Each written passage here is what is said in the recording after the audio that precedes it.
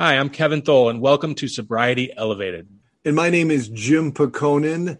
Together, Kevin and I are committed to elevating your sobriety and deepening your recovery. Join us on another exciting episode, and let's begin. We're so glad you're here.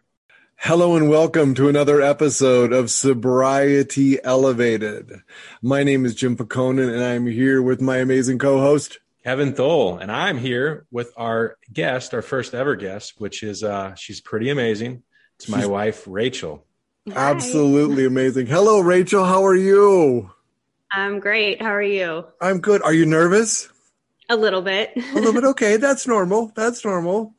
Well, I want to thank you for coming on the podcast.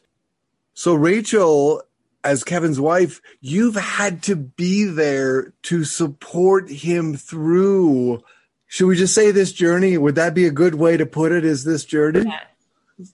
This journey. Yes, definitely. So for people listening, if you are someone who has a loved one, this would be the perfect episode to share with them. And Rachel, what is the first thing that you would tell someone who loves an addict or who loves someone in recovery? What is kind of the first thing or the top three things that you might tell them? I would say that I understand them a lot, and that I can probably relate to a lot of their feelings and emotions. There's just so much that goes into it all that, really was supporting someone who is, whether they're in active addiction or in recovery, is focusing on your own recovery and getting help for yourself so that you can remain sane in a very insane environment or situation. So what steps did you take to assure that your sanity stayed at this level, especially when your amazing husband was out here in Utah? I don't know about amazing at the time. Okay. But, he was not amazing at the time. He was just an addict who had a commitment to be clean. And since then, he has become amazing. But how was it back in those days? It was a lot of grief. When you finally get out of a situation that you've been in for a long time, he was gone for 3 months. With his presence being gone and kind of that chaos being away from me, I was able to really see the magnitude of how big and bad and difficult my life had been for 5 years. So it was a lot of grieving that. I went to counseling. I started with counseling a little bit, and I also joined one of the outpatient programs that Kevin was in for families. And I went to the family week at the rehab that he was at. That's beautiful. What was it like rebuilding trust with Kevin? Very difficult. I had expected it to be a very uphill, horrible, difficult battle. And that's because there was a lot of lying, incredible amounts of mistrust. The trust was shattered into bits and pieces. There was no rebuilding that in the natural sense, but he was very dedicated to his recovery, and he was very, very dedicated. I mean, I don't know very many people who are this dedicated to their recovery, but with it being so extreme, it was a lot easier. It made it a lot more manageable for me because he was very careful not to lie even about the smallest things. Like, it was very important to him to have that rigorous honesty, which is usually pretty ingrained, I would say, in the programs that he was in. And that rigorous honesty has continued. What is it like to all of a sudden be just rigorous when someone is just rigorously honest with you? Because that had to be at times a bit of a challenge. Yeah. And I mean, even now it's still a challenge to where I will question, is he really telling me the truth? Just because there was all that past in history of the deceit and the amount that I believed one truth when it wasn't the truth. So it's very obvious, and it's not obvious by what he says. It's obvious by his actions. You have to look at actions because, an addict will promise you something every single day. And maybe they genuinely want to do that or are trying, but it'll fall through and it'll become false. Looking at what he's doing now, all his actions add up to what he says. And there's not like a discord with that. And those are such brilliant words. And if you're listening to this and you have someone that is actively in recovery, one of the things that I will say is actions always speak louder than words. So when you look at someone in your life, carefully watch their actions.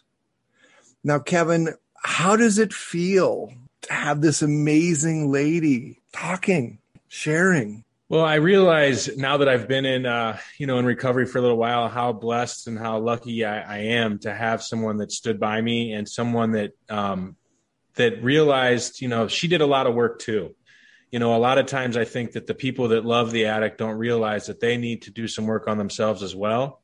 Where Rachel took that right away and was doing all kinds of work, really focusing on it. And it happened way before I went away to rehab or way before I even desired to get sober. She had started to set boundaries with me. She started to read different books on how to love someone who's an addict, things like that. And I realized that that's not always normal. A lot of people out there don't have that type of support. So I know how blessed I am. She's definitely underselling how terrible it was for her and how hard this journey's been, I think. When you lie every day for 5 years about everything and you steal, you lie, you cheat, you're just, you're not a good man. And you come out of rehab, it takes a lot of time to rebuild that trust. And it's something that we've said on this podcast. And it's something that Rachel and me say every day, pretty much, is honorable action over time equals trust. So Rachel had set a lot of benchmarks for me to make sure that I could build that trust back. And as I met each one, the trust got a little bit deeper and a little bit deeper and a little bit deeper. And now that one thing that Rachel is really great about too, is she understands that my recovery, it comes first. And so there's a lot of times when we have to make some sacrifices as a family to make sure that my recovery comes first. And I'm sure she doesn't like it. She doesn't ever let me know she doesn't like it, but she's extremely encouraging and very, my biggest cheerleader about if I need to go to a meeting or if I have to go speak somewhere, or if I have to, whatever it is I have to do, she's there to support me and do it. And then on the flip side, she's doing the same thing. She's going to different meetings, speaking at meetings, helping other people that are in the same position that she was 2.5 years ago, where now we can help give back and support people that are where we were. Rachel, what do you think? What thought is in your mind? I'm looking at you, and for those of us in the audience, we're actually doing this on a Zoom, so I get to see this. And one of the things that strikes me is literally, Rachel, your courage, because the look on your face, literally, it just speaks volumes as Kevin was talking. So I really want to acknowledge you and thank you for whatever it took for you to courageously stand by this now amazing, then not so amazing, and just kind of a scoundrel of types. And now he has, because it seems to me that his recovery is solid and your support is solid. And I know we cannot overlook God in this whole thing, or there's a greater power in play also, correct? Yes, absolutely. I just remember praying. I was like, God, it'll take a miracle because I can't rebuild this. I can't make this work again. And it's not my fault it fell apart. I can't bring this back together. You're going to have to do it. And it's going to have to be a complete 180. That is what happened. There was a complete 180, a complete change of action. And I will say too, part of support, I'm just thinking about those, still struggling to love an addict that's in active addiction. My heart is always with those still going through that chaos. And it is just one of the lowest things to go through sometimes. In one book that I read, the author's name is Leslie Vernick. She is a very good Christian counselor and author. She made a statement that compassion and empathy coupled with firm boundaries and tough consequences are the best teachers for a destructive or addicted person. And that's what I have really, that just summarizes really what you have to do as far as setting boundaries, not enabling, taking care of yourself. It feels wrong. It feels like you're making them mad. If you're making an addict mad, then you're probably doing the right thing, that sort of thing. But it's just really important to hold to those things. Mean what you say what you mean, and pray, because it's not up to you. Yeah, when you give your burdens to your higher power, it almost creates a space of clarity in your own mind. And as things get very clear, I love what you said. You got very strong with your boundaries. And if you made him upset, as long as you honored your boundaries, you're really assisting the person to strengthen their recovery. Because oftentimes when people are in recovery, they need the assistance, they need the boundaries, they need the courage that you were able to provide to him to really begin to show them a way to have it happen. Does that make sense? Mm-hmm. What would you, any thoughts on that, either one of you? Yeah, I mean, it definitely takes a lot of courage to start implementing things that you were not doing before, to really see the full picture of what's going on. Like when I started reading books and diving into stuff, I realized how messed up things were, and it was scary, and you almost don't want to look at it. And you're almost in your own place of denial. You know, he's denying his addiction. I'm denying that there's a problem. But when you do finally step out of the denial and can look at it head on, you can take action day by day. Start with small things. And I was not good and perfect at that by any means. Definitely took a lot of trial and error, but I just think that it's not going to be perfect. And that's the thing. There's going to be times when both of us have failed, mostly me when I was active in addiction. But, you know, there's not some special secret angelic person out there that's going to help make you get sober, or vice versa, where you're going to be able to make somebody get sober. You know, Rachel helped push me into the direction of realizing that, you know, I had a problem, and then I had to make a choice, but she also had to make the choice to say, hey, this either has to change or I'm done. Mm-hmm. And I think that the way that it works is, like she said, she had the boundaries there. She definitely was very clear with them. And so I knew what I had to do.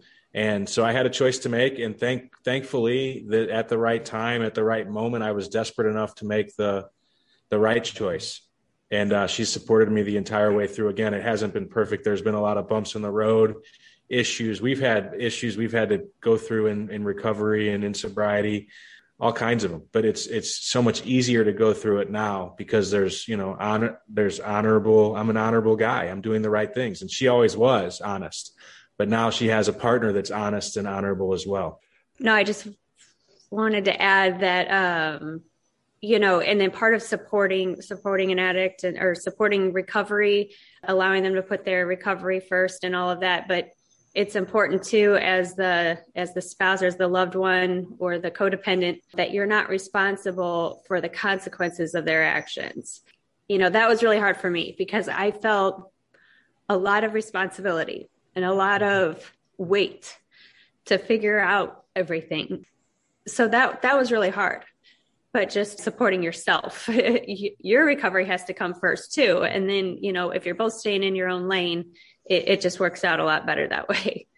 One of the most powerful things I heard you say was you went through this process of trial and error, which means you did some things, they didn't work, you course corrected, and you figured out what would work. I really want to acknowledge you because it takes work on both parts. You know, on the podcast, we often talk about the work that the person in recovery, but I really thank you because the person that's supporting them almost has to do as much, if not more work. And it is wonderful to see. Thank you. Yeah, I've seen so many people, you know, whether I'm sponsoring them or I'm talking to them or have a relationship with them where they're doing all this work and their spouse or loved one is not doing the work. And a lot of times I don't blame them. We can't blame the person. They went through hell because of our addiction and the things that we did. So it's not blaming them. But it's hard then for this person, as they're healing, as they're growing as a person, if other people are not trying to do the same thing, it does get hard. So I think that it's just so important to make sure that both parties are doing the best that they can. We all grow at different stages. I mean, I got to go to rehab for 90 days and focus on myself while she had to deal with life. Yes. I mean, so of course, I wish I could have gone away for 90 days. Right. At that time too. Yeah, I bet. Yeah. So, I mean, it's, we all kind of go at our own pace, but now we've both found our recovery plans and, we do a meeting together every week. Actually, tonight we'll do it, that we do, which is both for addicts and other, people that have loved addicts or codependents or whatever you want to call them. And I think that it's pretty incredible, to be able to walk through it together, understand each other's needs. We know that the phone rings a lot when you're in recovery because somebody always seems to, need help or need something. We both are ready for that. Know that it happens at all hours of the night. And what I really hear is teamwork. It's literally like team recovery. And I get that each of you is doing your own work. But then what is beautiful with both of you is that you've come together and literally you're doing the teamwork that it takes to actually grow back together, to grow the trust, to grow the love, and really to grow the community that will support you both in a strong recovery. Yeah, definitely. A strong support system is vital. Not just each other, but fellow addicts, fellow codependents, or, people going through the same thing that you are. You can learn a lot from other people going through the same thing or that have gone through the same thing. And your ability to share in those groups. It's funny because I lead a lot of workshops. I will say, watching you two are such a beautiful couple because it's easy to see where that love is between the two of you.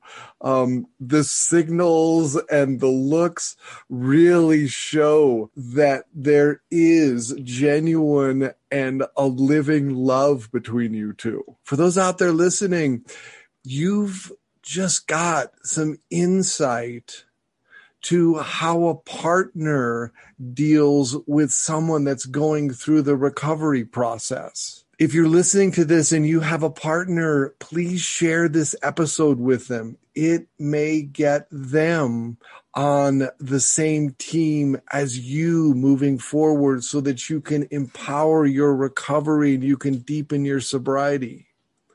So you've been listening to Sobriety Elevated. We want to thank you for listening. Wherever you're listening to this to, if you like what you hear, go ahead and follow us and rate us. And we look forward to being with you on the next episode.